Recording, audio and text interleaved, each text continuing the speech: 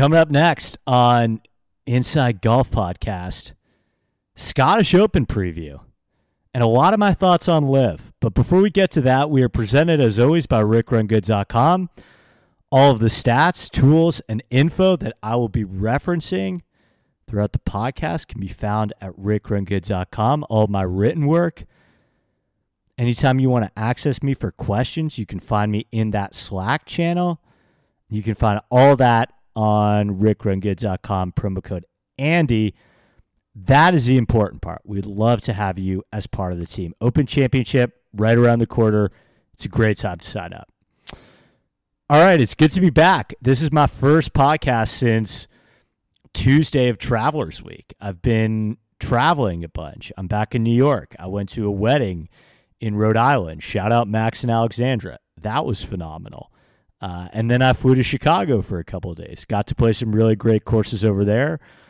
Was hosted by a guy that I actually met through the podcast. Shout out Ryan Feeney, who was incredibly generous to invite me to play Chicago Highlands, which I was pretty blown away by, honestly. It's a newer golf course. I'm not sure a ton of people know about it yet, but I want to give it a real shout out here. Because it has really, really interesting greens. And it's really, I guess, the style of golf that I respond to the most, which is, I guess, more of a lengthy style. And I just had an absolute blast there. And then Butler obviously delivered. Along with Shadow Creek, it is probably regarded as Fazio's best work, at least by our friends over at Golf Digest. And you guys know I'm pretty tough on the Foz, but he deserves a lot of credit for this one. It is a tough golf course. Probably pound for pound, maybe the hardest golf course I've ever played outside of Shinnecock. The joke is with Butler that if the USGA called them and said, we want to host a U.S. Open tomorrow, they would be ready to go. And the golf course wouldn't have to change at all. Of course, they're not going to host a U.S. Open because they're a men's only club, and they're pretty firm on that. But what a test of golf. That course kicked my butt. But again, just like a Bethpage Black or Shinnecock, which are kind of like the two other super, super hard courses that kind of come to mind that I've played, it wasn't unfair. Good shots were still rewarded. The bad ones were just really penalized. So, the margins are so slim there, and you can just get going in the wrong direction really quickly if you aren't careful. But overall, it was an awesome trip. I feel recharged. I feel refreshed, and I'm ready to dive into this final great stretch of golf. Before we get to the Scottish, a lot has happened in the world of golf since I last did a podcast. And I've been thinking a lot about the LIV stuff. It's hard not to be, right? And there were a couple things that I've been stewing on that I kind of wanted to expand on because, I think there's a lot of meat on this bone. So there's some stuff I wanted to say, and here's where I want to start. So the rampant speculation stuff with the players, the rumor mill, the deep dive analysis that we're kind of all doing now with is this guy going to go? Is this guy going to go? Well, this guy said this, so that means he's going to go. I think it's honestly turned into a bit of a bit at this point. The amount of people that suddenly out of the blue have all these well-sourced connections on these guys and on LIV. That's why we've been joking about it a bunch. And they're so confident that they know what these players are going to do. I don't think most of the players themselves know what they're going to do. I've heard a bunch of stuff too. I don't feel remotely comfortable sharing any of that stuff on Twitter like everyone else because most of it, I'm not sure if it's actually true. It's from he said, she said stuff, right? And again, as Brooks has shown us, these guys are completely liable to do a 180 and change their opinion. The only guy that I felt comfortable speaking on was Xander, because that information was coming directly from people in his camp. It wasn't some third-party random source or some random guy in my DMs. And even with Xander, the guy puts out a statement and people are like, yeah, he's still going to live. Like, the statement wasn't firm enough. He's still going to live. And what I would say to that is, listen, these guys are all coming to terms with the fact that they don't have any control of what anyone else is going to do, and that this could escalate and get out of hand pretty quickly. Some would probably say it already has. I know definitively that Xander wants to stay on the PGA Tour. I can report that confidently. But he also understands, hey, I can't control what the other guys are going to do. And if all the other guys go, which they could, I don't want to be left with my dick in my hand getting the same heat that Brooks and DJ did for going back on their word. So, to me, unless you're Rory and the tour might be named after you in 5 years, I don't really see the upside for a lot of these guys in taking a hard stance right now with where the climate is. I think you're just setting yourself up to potentially look really stupid if players that aren't in your control start to go and other dominoes start to fall. And that's just the reality of it. Like, I think the dumbest takes were, if Cantlay is going, which we don't even know if he is, that means Xander is going. What are you talking about? Listen to the Homa interview. His best friend on tour is Taylor Gooch. And they couldn't be more diametrically opposed on this. They have no control of what these other guys are doing. They're all making their own decisions, and all these guys are going to act in the best interest of themselves and their families, right? And the thing that all these guys have to be realizing right now is that it's a really tricky position to be in. It's kind of a game of chicken right now, because they're trying to figure out, you have to try and figure out what everyone else is going to do, but what other people do has a direct impact on what they're going to do. So, for example, if Xander goes now, he's going to make way more money than if he's the last guy to go. Like, you do realize, right, that they're not going to drop the bag on, like, the 25th guy to go. So if Xander was the first to go, for example, and I'm just using Xander as an example, he would have gotten a ton. But if Xander is the last of the big names to go, he's probably going to get screwed, because now who has the leverage in that scenario, right? Like, DJ and Phil were smart in the sense that at least they sold out for their market high, right? They had the leverage in that scenario. Liv needed them more than they needed Liv at the time, right? That's why DJ was so important. And it's very possible that we are rapidly approaching a situation where a player like Xander might need Liv more than Liv needs Xander.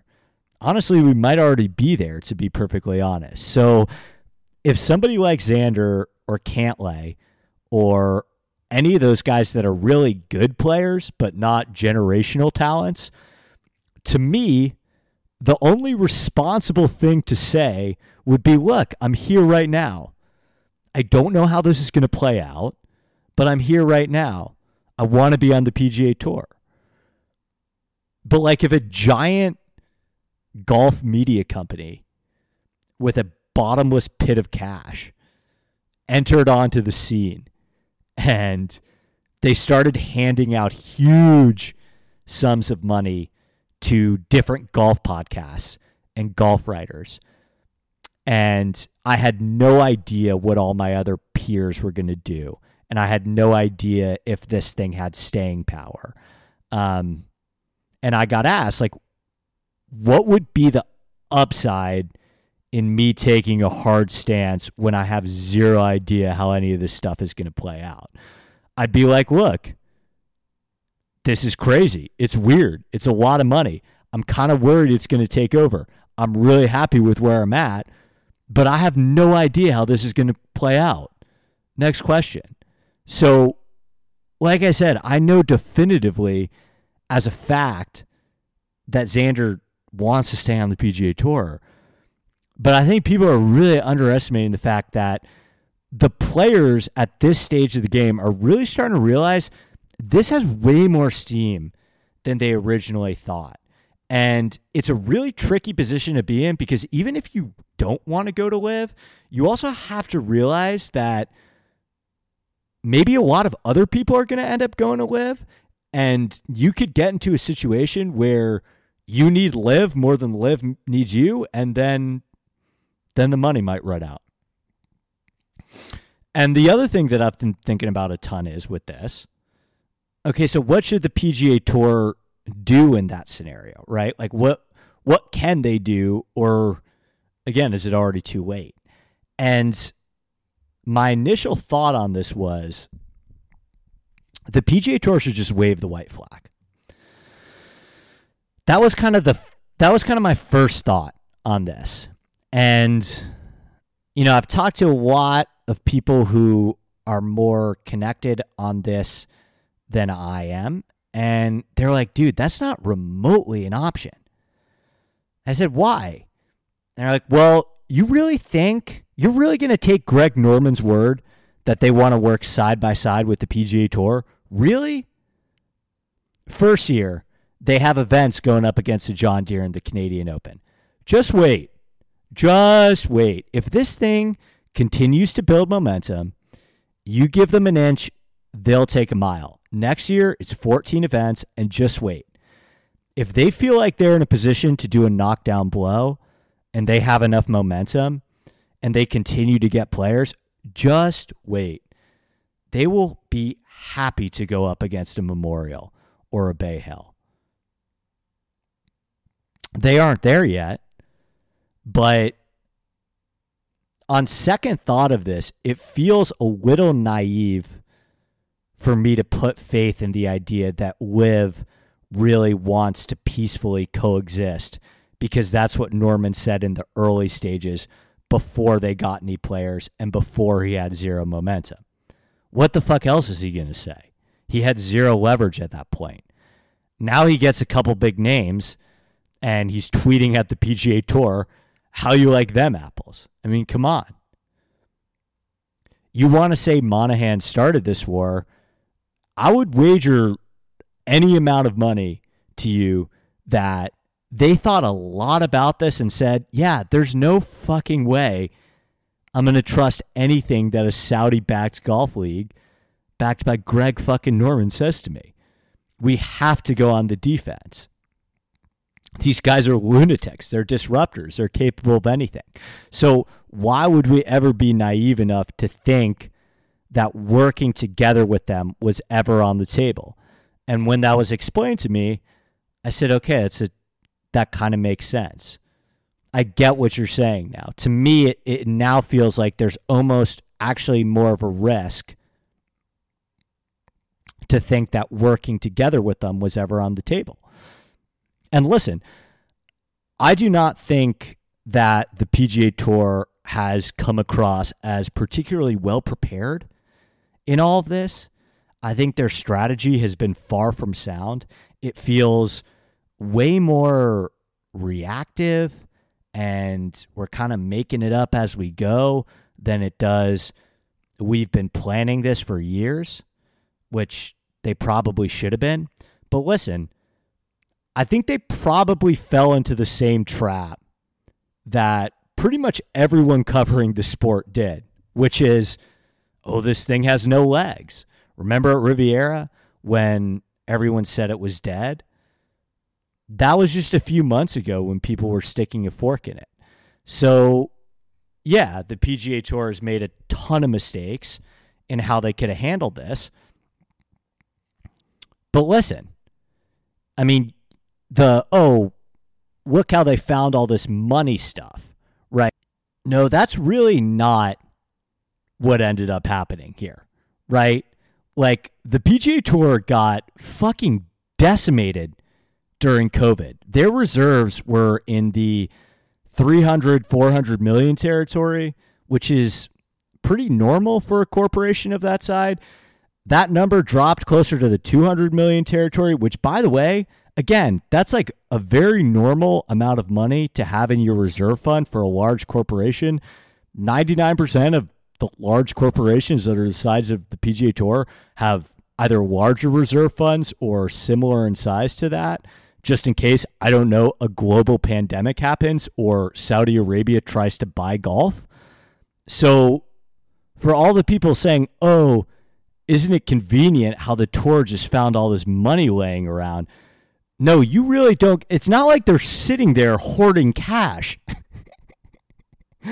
In terms of percentage of revenue that the PGA Tour members make, it's a lot more than other leagues. They were always going to make these changes and increase the purses. You do realize that, right? There was a bunch more money coming in once the new TV contracts came in, and they were always going to have to wait till the new TV contract kicked in. So yeah, when the Saudi Arabian government tries to buy the sport of golf, they had to bet on themselves and expedite all of these changes, which, by the way, they're taking a pretty big risk betting on themselves because they don't have any sponsorships for any of these events lined up. But again, they didn't really have any choice. So while it looks like they're scrambling, and they are scrambling, yeah, in a perfect world, would some of these changes just about the wholesale format of the PGA Tour been implemented a decade ago? Yeah, of course. But let's not act like they really had the option to increase the purses like this and make all these changes in reaction to LIV 6-7 years ago, because they didn't. And JT talked about this in his interview. Like, the numbers Phil was throwing around, especially with the media rights stuff, he's in Looney Tunes world. I don't get the, oh, Phil was right all wrong. He was not. The idea that the PGA Tour is illegally withholding money from its players and they've just got billions of dollars hidden under the sofa. Like, the people that are saying this, what is your sourcing on this? Phil? And that's what's been so frustrating to me. There's so many people at this point that I feel like are just shooting from the hip and having takes on business matters and bookkeeping that they have zero actual knowledge of, right? So was Phil right in the sense that a Saudi Golf League could force the PGA Tour into making some changes? Kind of. But again, all of these changes, the purse increase, they were all going to happen anyway. JT was like, yeah, that's been in the works for years. They just got decimated by COVID and, like a responsible organization, had to wait until the TV contract money kicked in. So did LIV expedite the process and make them have to do it on a sooner timeline? Yeah, of course. But the idea that the PGA Tour is illegally hoarding cash from their players and Phil is this giant agent of change and, oh, look how good competition is for consumers. It's like, what are you talking about? This isn't competition. That is the dumbest thing I've heard too. Competition would be like if a new restaurant opened up in town with better food and better pricing, and then that forced other restaurants to have better pricing and better food. That would be an example of where competition is better for consumers. This is more like if a foreign monarchy attempted to buy the entire town's food supply, serve it in a restaurant where all the servers were in clown costumes and they had a really weird menu that always changed and no one really understood it and none of the other restaurants could compete because they didn't have enough money. This isn't competition. I don't understand how people can't wrap their heads around this. And I've heard people say, oh, I want both leagues to succeed. This could be good for golf long term. What? What? There's no way that your takeaway from this can be that this is objectively good for golf. There's no way. I don't buy it. Just like what happened to IndyCar and boxing to a certain extent. They killed it. And I don't know how a lot of this stuff isn't registering with people. It's not competition. The PGA Tour is in an arms race with the Saudi Public Investment Fund, which, spoiler alert, they're never going to be able to fucking win. That's why the LIV has such a better product. Look how many golf shots they are showing. Like, you do realize, right, that the only fucking reason why you are watching more golf shots on LIV's YouTube stream is because they don't have a fucking TV contract or any sponsorships. That's the thing. It's not a fair fight.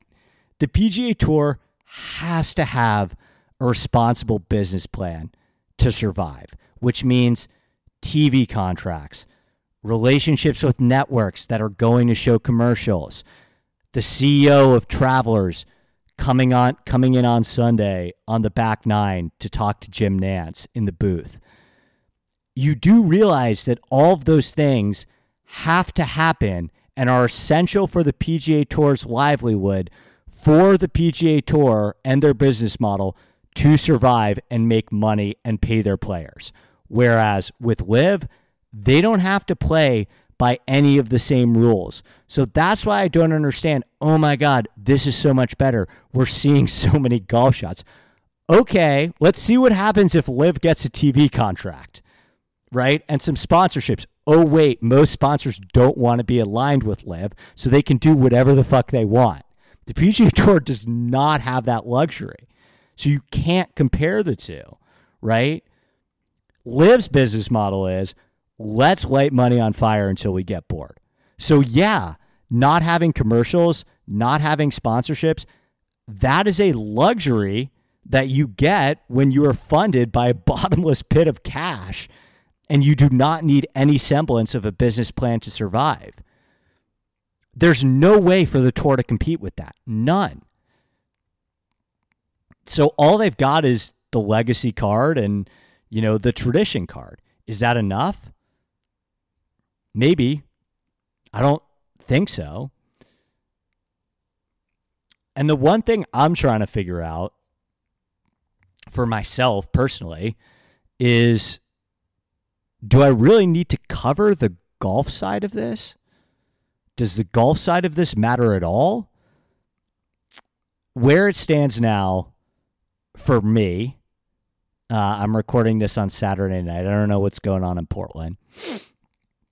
But the answer is an easy no. I wish it wasn't this way, but I do realize that the vast majority of people that listen to my podcast every week are doing it for the pecs. That's generally what most people care about.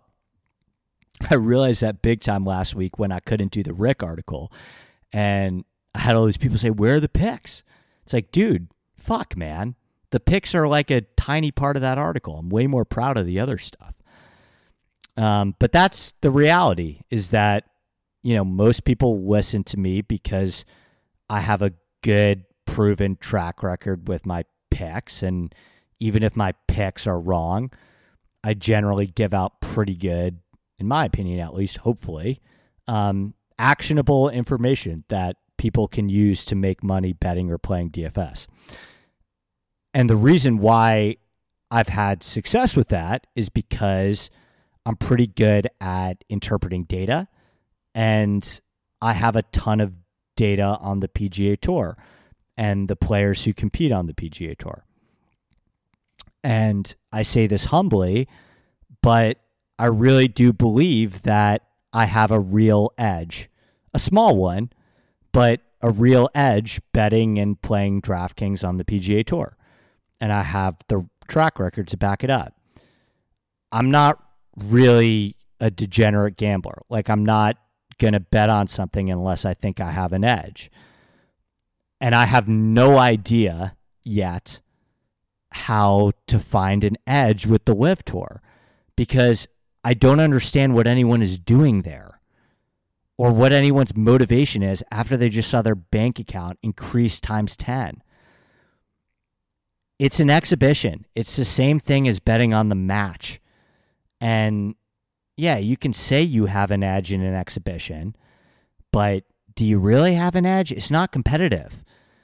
The main selling point for this tour is that you get to play less golf. That is how it's being marketed. Not just by the tour, but by its players, who they've been getting PR training. They are actually telling these guys, yeah, we want you to sell this as you get to play less golf. That's how we're going to get more players. And everyone that has gone to LIV is either at a point in their career where they can no longer compete at the highest level, or they've come to a place in their career where they said, you know what? Outside of 4 weeks a year, maybe, if we're allowed to play in those, I don't really want to compete anymore. Which, I don't blame any of them for doing that, by the way, but I have zero interest in betting on that. None. I get it. Like, if you just love betting on anything, it's another thing to bet on for sure.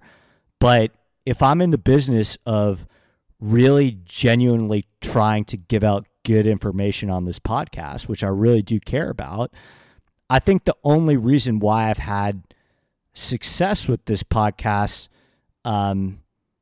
is because I am able to, genuinely find an edge, right? I'm genuinely able to provide an edge.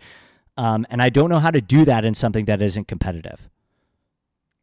I'd honestly rather gamble on the member guest at my club because at least I have a better understanding of why people are there. With LIV, I don't even really understand the format. I think the format might change. I don't get what anyone is doing there or the state of anyone's game or their mindset. I mean, Carl Schwartzel makes $4 million one week and then comes out the next and shoots 77. I mean, it's not interesting or appealing for me to bet on. So unless my partners directly tell me or pay me to cover LIV and put out LIV picks, or my listeners start specifically asking for me to cover LIV, and it gets to the point where I actually stand to lose listeners or lose money by not covering LIV, I'm going to stick with what I'm good at, and that's the PGA Tour, even if it's John Deere week. So from a betting and DraftKings perspective, maybe if they implement strokes gained at some point, but until then, I am all the way out on betting this thing and covering it on my podcast from that perspective. I'm not interested. And as a fan, that's one thing, right? Like covering it on the pod as a bettor and a DraftKings player, that's one thing. Now, as a fan and an obsessive watcher of golf, personally, I think it's a total farce. I mean, I'm going to be honest. I think the team thing sucks. I think some people like the team thing, and I respect that. I understand that. Like I said, this is just my opinion. But for me, like, I'm trying to figure out who actually asked for this. Because I personally, I love that golf is an individual sport. Again, I mean, this is just my opinion. Maybe tons of people are sitting here saying for years, man, wouldn't it be great if golf had teams? Maybe those people exist. I know I've heard some people say that they like the team stuff. I'm just speaking from my own personal opinion. But to me, like, golf already has a team event. It's called the Ryder Cup, and it's fucking awesome. And the reason why the Ryder Cup is so fucking awesome is because we have competitive starvation with it. The fact that it's once every 2 years is perfect because there's a huge buildup and there's nothing else on the golf calendar like it. So once you get there, it feels different. It feels special. And you can see that with the players. And oh, by the way, the players are there to compete. They're not there because they got a bunch of money. And now they get to go spend more time with their family. I don't think the Ryder Cup would be half as cool if something like that happened all the time or even a couple times a year. I think you need that competitive starvation to create anticipation. And I don't understand what LIV is going for here. It seems like they scrapped the draft thing after 1 week and they're going to have the same teams all next year. And maybe the teams are changing now. It's a farce. And look, I get it. It's a startup. Most startups are making it up as I go, and I bet you they're going to improve on things and figure things out.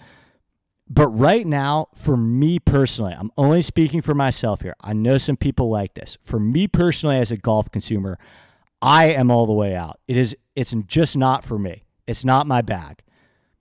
I understand this is the type of golf that some people want, and I think there are certain things that are appealing about it for certain fans. I can only speak for my own personal opinion, is specifically not for me. It is capital N, not for me. Like, there are a lot of reasons why I watch golf and I watch sports. LIV does not check any of those boxes for me. And again, it's just my opinion. I think people watch golf for a ton of different reasons. It's not my jam, personally. It's not compelling to me. And you can call me a grumpy old architecture guy, but I think the shotgun start is embarrassing to competition. It's not real golf to me. A golf course was designed to tell a story, and everyone starting on different holes completely discredits everything the architect was trying to accomplish in the technique and the style of how they routed a golf course, which is a skill, by the way, and something to be celebrated. And I guess the reason why they want to do a shotgun start is to avoid players getting boned by the weather. I mean, really? What a bunch of fucking babies. It's a fucking outdoor sport. I love that we get random weather sometimes. There is volatility involved in every single sport. Think about how much there is in basketball and football with the human error of referees. And now we're going to complain because you get a little more fucking wind some weeks? It's such an embarrassment. It is such an embarrassment to me. I mean, seriously, and again, it's just my opinion. But I love golf being on all day. I love the big window.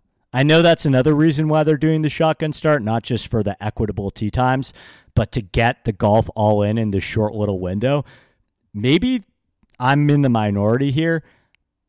I love how when you turn on the Masters at 8 a.m., and you see the guys who are closer to the bottom of the leaderboard play the holes first, and then when it's time for the leaders, you kind of know how the golf course is playing that day, and you get to kind of see the greens firm up as the day goes on, and you know all the pin positions, and you can say when the leaders are coming through, like you remember watching, oh, this guy went long right. He was dead on this hole. So now the leader is coming through, and you actually have like context on how the hole and the course is playing, and the tension kind of builds throughout the day, and you have guys making runs on one side of the golf course right as the leaders are teeing off, and you've got a guy in the clubhouse who posted a number, and now you get to see like, holy shit, is everyone gonna come back to this guy? Like, what's gonna happen? And listen, I'm sorry, call me a traditionalist, whatever. That's the type of golf I'm interested in watching. And to be honest, again, just my opinion, I think a 156-man field, 72-hole stroke play event is fucking great. I love it. I think that 72-hole stroke play, more often than not, is the best test of golf and the best way to determine a champion. And nearly every single time, 72 holes of stroke play leaves us with close to or the most deserving champion. The best golfer wins. And again, maybe this is an unpopular opinion, but I fucking love the concept of a cut. I think having a cut is one of the greatest things about professional golf. I really do. I really do believe this. I fucking love a cut. The most exciting time of the tournament after Sunday afternoon, obviously, is Friday afternoon.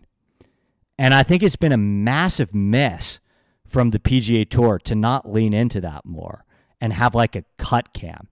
I mean, that one's a fucking layup. But I guess I'm in the minority. Like, I really like the general format of golf. That's not me being like a PGA Tour dick rider or saying there's not problems with the PGA Tour. I'm just talking about like the general format of 72 hole stroke play with bigger fields and a cut. Do people like really, I guess there are people that really want that to change. I don't know. I really like it. And I get it. I guess there are more people that are interested in a shotgun start in 54 holes. But just speaking honestly, it's not for me.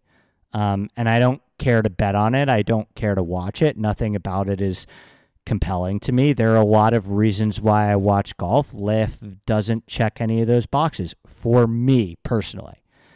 And I don't know if that's going to change anytime soon. I've gotten asked the question, if Xander goes to LIV, would that make you watch LIV?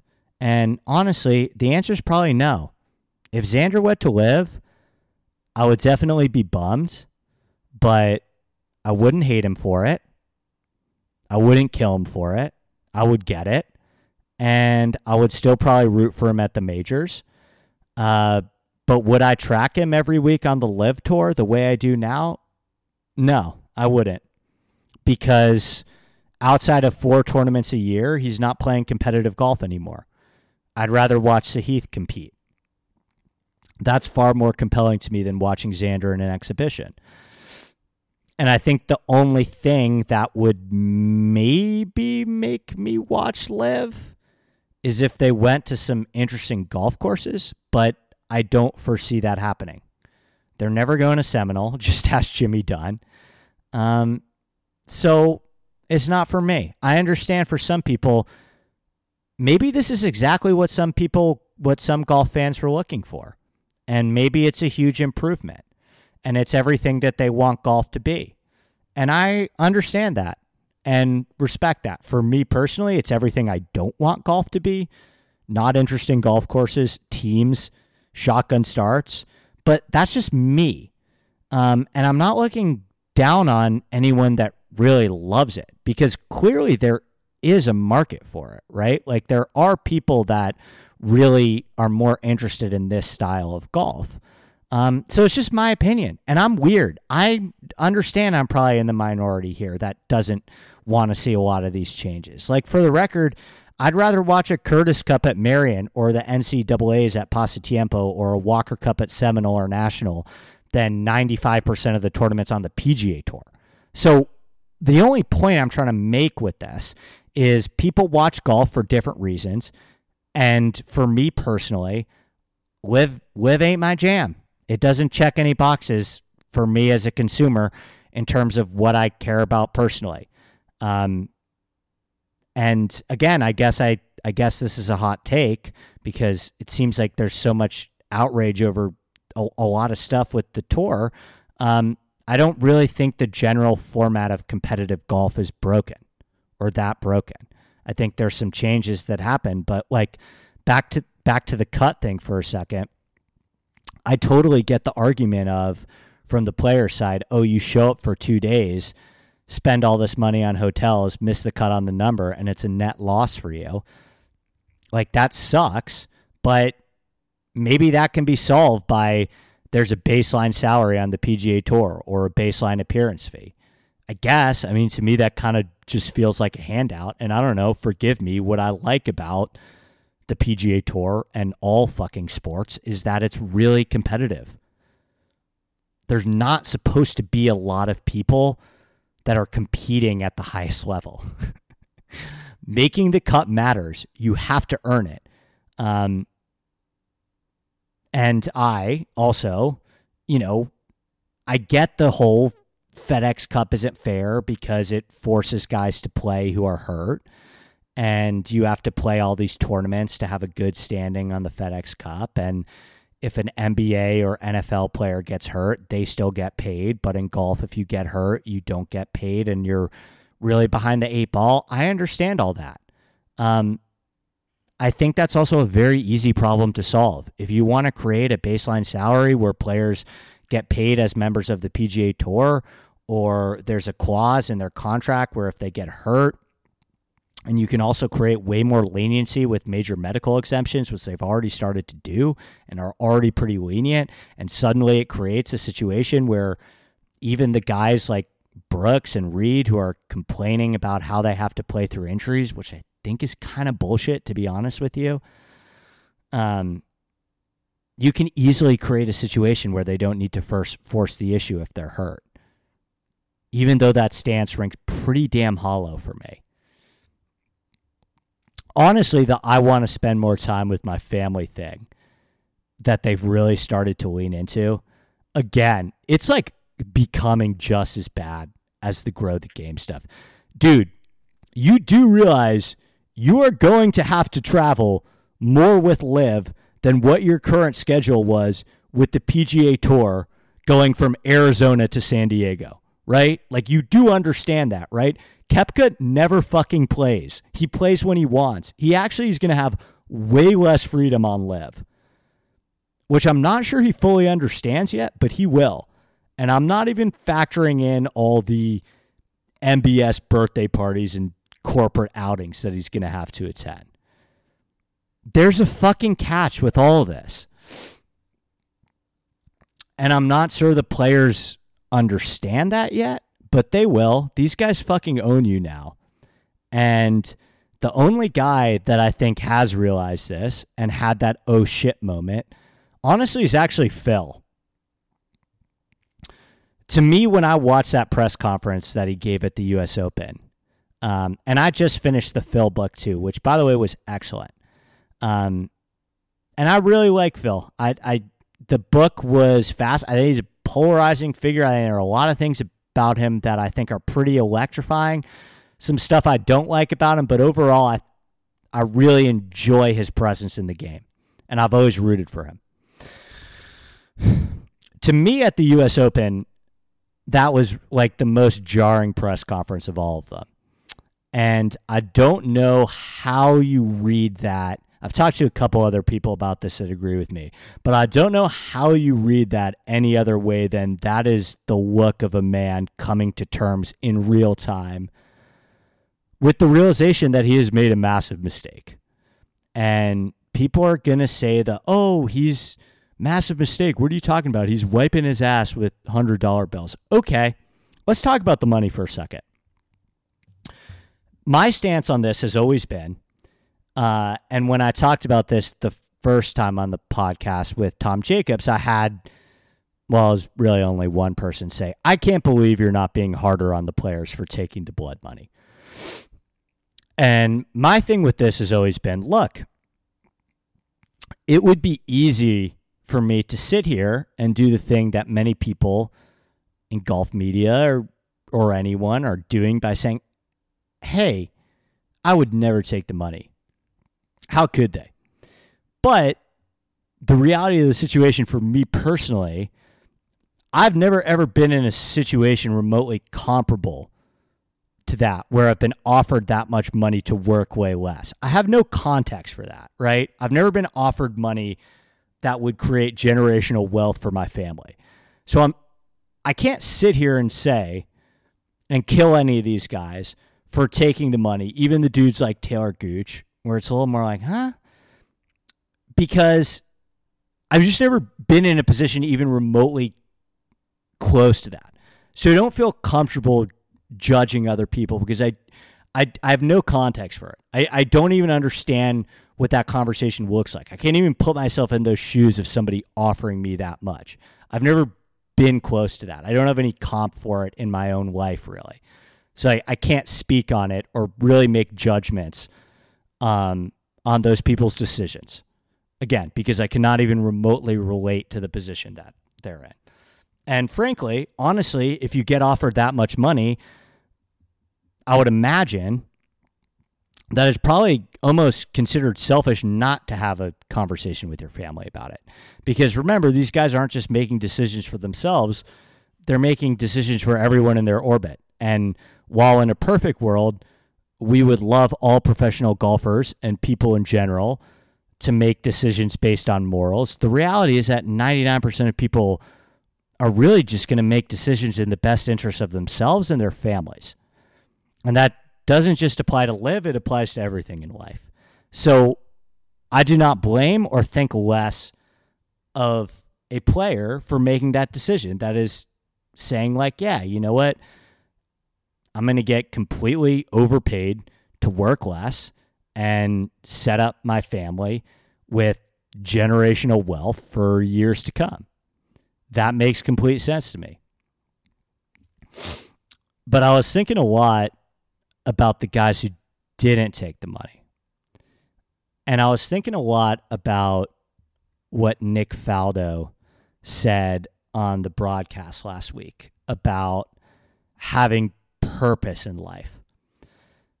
And I thought what Nick Faldo had to say was actually really important. I'm going to paraphrase here. But he talks about how at a certain point, you have to feel like you've got some sort of meaning or purpose in life. You have to take pride and enjoyment in what you're doing. And again, I know people are going to do the thing. They're wiping their ass with $100 bills. And it's like, yeah, I get it. You do realize there are tons of people out there that have all the money in the world and are absolutely miserable. I'll give you an example of this. So I grew up in New York. I grew up around a lot of wealthy people. I went to a really, really good high school, really, really good college, where there's a lot of money. And the pathway for me and all my friends always felt like, okay, we're going to go to this boarding school, and then we're going to go to this college, and then we're going to get this internship, and then we're going to work at this investment bank, and then we're going to go to this business school, and then we're going to end up at this hedge fund, and then we'll have this house in the Hamptons and be a member of this country club and be on the board of these organizations. And it's like the whole path was laid out for kind of this, what I thought would be a perfect life, right out in front of us. And I remember probably up until like 22, 23 years old, I thought that was exactly what I wanted. I was going to work on Wall Street. All of us were going to work on Wall Street, and I was going to have this perfect life. And the only problem with that was when I actually got to the point where it was time to do that, I was like, oh, wait, I actually am not passionate about this type of work at all. None of this is fulfilling for me at all. And I remember right as COVID was starting and I was graduating college, and I was thinking really hard about what I wanted to do next. And I had kind of figured out the lay of the land with the finance stuff. And I'd interned at an agency before too. And honestly, none of it like really felt right, which was scary at the time because it seemed to feel right to all my other friends. I don't know how to describe that feeling. I guess I'll go back to the word fulfilling, but I just didn't feel like I was going to be able to wake up every morning and find joy in that profession. And so again, I did something that felt really, really fucking scary at the time. But I said, you know what? What's the one thing that I love more than anything else that has brought me more joy in life than anything else? It's golf. And so I applied to an internship at Golf Digest. I started a blog and I started podcasts, and now it's turned into my career. And all this while, especially in the beginning when I was making zero money and no one was listening to my podcast and I had no momentum, that entire time while that was going on, I was watching every single one of my childhood friends make just about as much money as you can make in your early to mid 20s working in finance. And still to this day, of my childhood, high school, college friends, I probably make less money than, I don't know, 97, 98% of those guys that work in finance. And I'm extremely proud of what I do and what I've accomplished. And I live very comfortably now and have everything that I could possibly want in life. But I did make a trade-off that I was consciously aware of, that I realized by taking a different path. I'm not sure that I'm now ever going to have the wealth of some of the kids that I grew up with. I mean, maybe if I turn into Bill Simmons or something like that, but chances are, compared to most of, the friends I have that are already working at hedge funds, I'm probably never going to have that type of wealth, which is something I have complete and total peace over. Because what I do have in my life is I wake up every single morning and I fucking jump out of bed because I still cannot fathom the fact that my full-time job is to write and talk about the one thing that I love more than anything else. And every single day, I feel genuinely fulfilled by the work that I'm doing. Whether it's the friendships and relationships that I've made with other people in the industry, the messages that I get about how the pod has meant something to them, or I've helped them win all this money.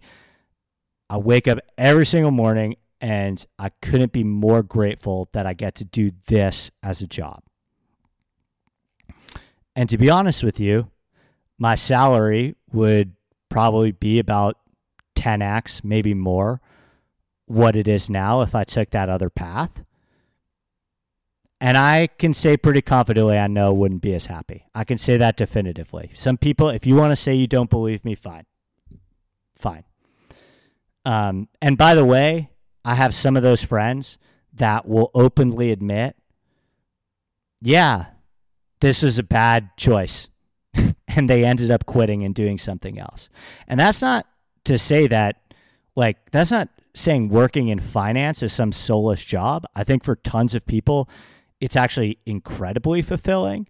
And for everyone I know that decided it wasn't for them, I have other friends that are super passionate about that stuff and super good at it. And they would do that type of stuff even if the money wasn't good, right? So it's not even about the actual job. My point with all this is to say, for the guys that go to live, I totally get it. I totally get it. I'm not interested in the holier than thou thing or the outrage thing or doing a whole blood money thing. I get it. But I probably resonate a little bit more with the people that said no. And I believe the people that said no. And I believe the people that said that no was a really easy decision for them. I believe them. Because while there are a lot of people that will say the money is so good, how could I ever say no? I think there are also people out there that are like, you know what? I need to wake up every morning and have purpose. And I know that I can find purpose in winning my hometown event at Riviera or sinking the winning putt at the Ryder Cup in front of thousands of people.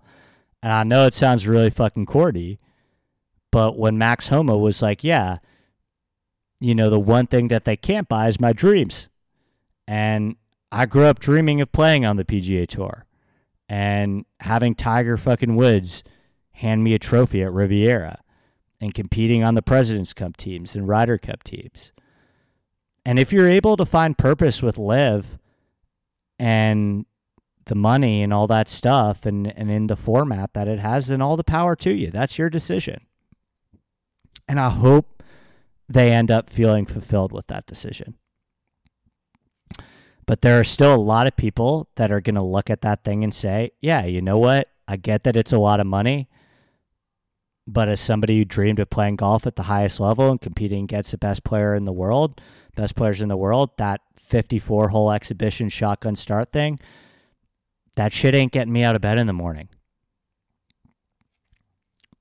And I don't understand why people can't empathize and understand both sides, right? So no one's wrong in this scenario. And the LIV thing, it's just turned a lot of, I feel it's brought out the worst in a lot of people in terms of the takes. I mean, you've got the super outrage, the blood money crowd that just really continue to double down, and this is a hill that they're clearly going to die on. And then the people on the right feel like they need to defend LIV simply because they fucking hate how liberal the vast majority of the media is. So then they start talking themselves into rooting for LIV out of spite because the holier than thou crowd is so fucking annoying.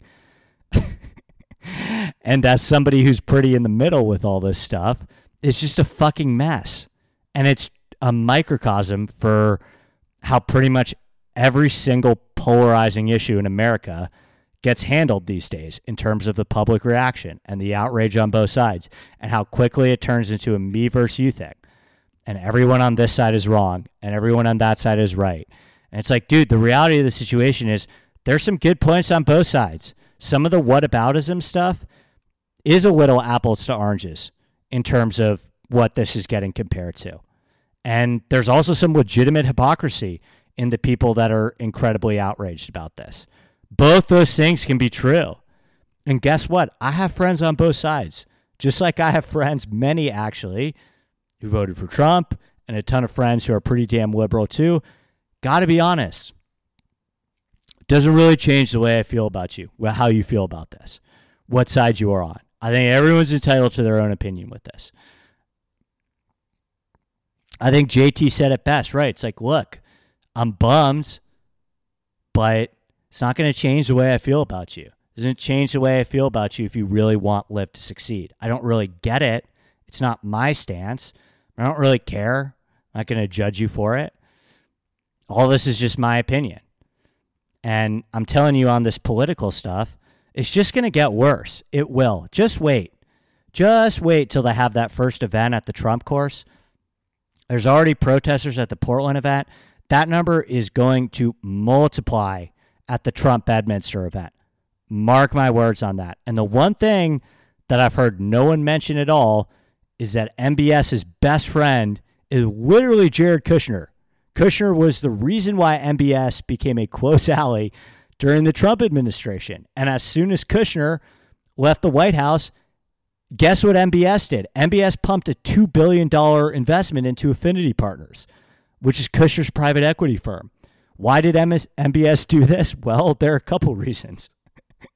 Part of it as a thank you, because Kushner played a huge role in the Trump administration defending MBS after the Jamal Khashoggi incident and a lot of other stuff. And, oh, by the way, guess who's the betting favorite to be our next president? It's Donald Trump. So none of this is going away. It's just going to get murkier and divide more people because people fucking hate Trump. And you are a fool if you do not see that Trump has his hands all over this. Oh, and by the way, he also is the odds-on favorite to be the next president. So if you think it's a divisive topic, just wait. It's going to get even more polarizing, and more people are going to be angrier, and they're going to go even more so to different sides. I guarantee it. But honestly, unless some crazy news happens, that was all I had to say. I think I'm good on LIV content for a while. I'll fulfill my obligations to talk about it with Rick on the show, but I'd been stewing on a lot of that stuff for a while, and I said it, and now I'm good. I don't care. I had some points I wanted to say, some things that I was seeing that I was frustrated about understanding what's going on with some of the TV coverage and the contracts and the money with the PGA Tour, and kind of talk about why I don't really have interest in betting on it or covering it. But I said it, and I'm very glad that I did. But I'm ready to get back to some regularly scheduled program. So thanks for listening to my rant on that. We're already up against an hour. I did not expect that to go an hour. I expected that to go 30 minutes or so. But we'll do a little bit on the Genesis, not much. It's an awesome, awesome, awesome field. 19 of the top 20 players in the field. It's at the Renaissance Club. Par 71, 7,293 yards. The greens are fescue-based, typically on the slower side, like most courses in Scotland. It was designed in 2008 by Tom Doak, so it's a newer course. And I'll basically give like the 5-minute kind of recap what I think you need to know on this course. Because to be honest with you, I've been doing a bunch of traveling. I do have a ton of stuff. Like I had a full podcast worth of stuff on this. I'm not going to do a 2-hour podcast or break this into 2. But quick plug to my Rick article. You can find a lot more details of my thoughts on the Renaissance Club in the article that will be posted to Rick Run Good on Monday morning. But to me, I think this course is pretty easy. We had Wiesberger win in 2019 at 22 under, Rai win in 2020 at 11 under, Minwoo Lee win last year at 18 under. All these, by the way, were playoffs. So this course has kind of a history of having these high-end finishes. But you'll notice the Rai year was 11 under par. And the other years were 18, 22 under par. So the Rai year, we got a lot more wins. And the Minwoo Lee and the Wiesberger year, it was pretty calm conditions. And I think in pretty calm conditions, kind of like most links courses, like kind of like what we saw at, the Open Championship a little bit last year, if we don't get wind, PGA Tour pros are going to kind of bury this course. They're going to make a lot of birdies. And I was looking at running through the stats real quick. Like the top 5 guys last year, 58th, 56th, 80th, 94th, and 5th off the tee. Fitzpatrick made the playoff last year losing strokes off the tee. Poulter finished 4th losing strokes off the tee. In terms of driving accuracy last year, the top 5 guys finished 102nd, 113th, 92nd, 11th, and 73rd. So of the 3 guys that made the playoff at this tournament last year, none of them finished inside the top 90 in driving accuracy. So is this a bomb and gouge course? Well, let's look at distance. 26th, 34th, 63rd, 105th, and 3rd. So you scroll down the leaderboard and you compare distance with accuracy on these guys, and it's like, well, Fitzpatrick, he had above average distance even at that time. Dietrich, Minwoo, Herbert, Rahm, JT, Veerman, Xander, Scheffler, all those guys are averaging over 300 yards off the tee and are plenty long. So, of course, you're going to have your anomalies like Poulter that can just putt the lights out. But I do think that longer hitters are going to have a bit of an edge here. And I think you can kind of really bomb and gouge this course a little bit if we don't get wind. Again, we're going to want to check back later in the week with how the weather looks on the wind front. I'll talk about that, as the week goes on and kind of culminate that with my Wednesday article. But the big thing that kind of stood out to me is like when I was running through this course and running through the hole by holes and kind of watching what happened last year and looking at the scores that happened last year and looking at the guys that played well here last year and how those guys played well is kind of like, man, I think it's all going to depend on wind. And I haven't looked at weather yet. I'm just 2 out of the 3 years we haven't gotten a ton of wind. If we do get more winds, it'll be a little bit harder. But to me, it looks like you kind of want to be identifying guys that hit the ball a long way, are good par 5 scorers. It's a course it's pretty long. It's a course with 4 par 5s and 5 par 3s. And guys who make a lot of birdies and, can actually score in easier scoring conditions, I think. And it's such a good field too. So in terms of motivation, it's the week before the major, and I hear a lot like, oh, it's a tune-up for the guys. I don't know, man. In the 3 tournaments the week before major, we've had some really elite players either winning or contending. Most recently with Rory winning at 8-1 the week before the U.S. Open. Spieth, JT, and Xander all contended the week before the PGA Championship. Xander easily could have missed that cut and headed to Southern Hills early, and he made like 8 birdies in his last 5 holes just to stay the weekend. So I think the idea that this is just a tune-up for the Open Championship for the world's best players, I think that's a bit of a fallacy. I mean, Rahm, JT, Fitzpatrick all contended here last year, the week before the Open. So I don't really buy a ton into the tune-up thing. And I wouldn't be the least bit surprised if we get a pretty star-studded leaderboard. So I'll put a lot of stuff together in the model.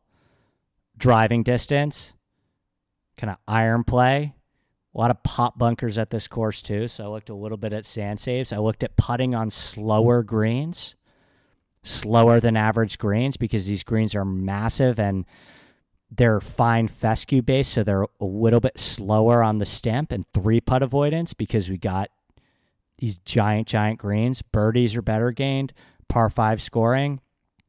I looked at some of the easier Open Championship venues too, like Royal St. George's that didn't have wind last year. I think it's a little bit of a stretch to look at some of the PGA Tour courses in relation to, a real links course. But the one PGA Tour course that I thought, okay, maybe there's something there was Memorial Park, just because it's a Doak. And Doak tends to have similar tricks and nuances with his green complexes at all of his design. So anyway, I put all that stuff together in a model. Number 1, Justin Thomas. Number 2, Cameron Smith. Number 3, Scotty Scheffler. Number 4, Xander Schauffele. Number 5, Jon Rahm. Number 6, Sam Burns. Number 7, Patrick Cantlay. Number 8, Matt Fitzpatrick. Number 9, Will Zalatoris. 10, Harold Varner. No surprises this far, right? I guess Varner is kind of the one guy that doesn't fit, but pretty chalk at the top.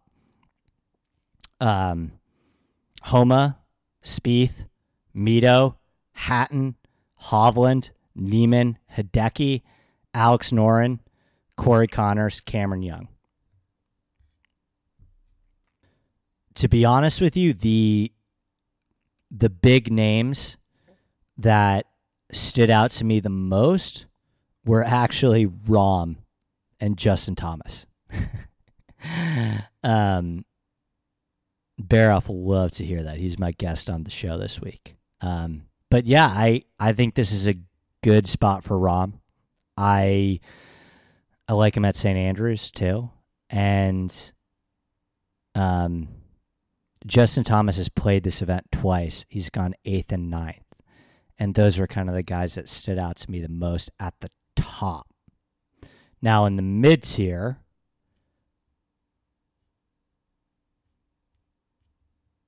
I kind of like Homa. A lot of these guys you're going to have to make a decision because a lot of these guys don't have a lot of real experience on links golf courses, right? So you're going to get some guys like Cameron Young and Mito who have never really had a ton of experience on links golf courses or playing overseas, but they're coming in better form than maybe someone like a Fleetwood or a Hatton who do have a really good track record on links golf courses, but their form is kind of slipping a little bit. Fleetwood and Hatton have kind of simmered down a little bit, right? So you're going to have to make a judgment call on, like, oh, are these guys links guys? Do they have any experience on links versus who's playing the best golf right now, and can that skill set be translated overseas to links golf? And I would say the short answer for me is probably yes, just because I think that, first of all, this is kind of more of a faux links course, especially if we don't get wind. I think it's kind of more of a wide open, easier golf course that a lot of these guys, even if they've never played overseas, will be able to navigate pretty well. So we'll have to see. check back in later in the week. I will be back on this podcast feed on probably Tuesday morning. That'll drop for Pick Show. I'll have way more of my my thoughts fleshed out in that one. And Scramble with Rick Tuesday and Friday. Rick article on Monday breaking down the course way more in depth. Final DFS thoughts are back on Wednesday as well. Odds Checker article on Monday too. And I think that will do it for me. Have a great rest of the weekend. Be safe. Happy 4th of July. And we'll see you next time. Cheers.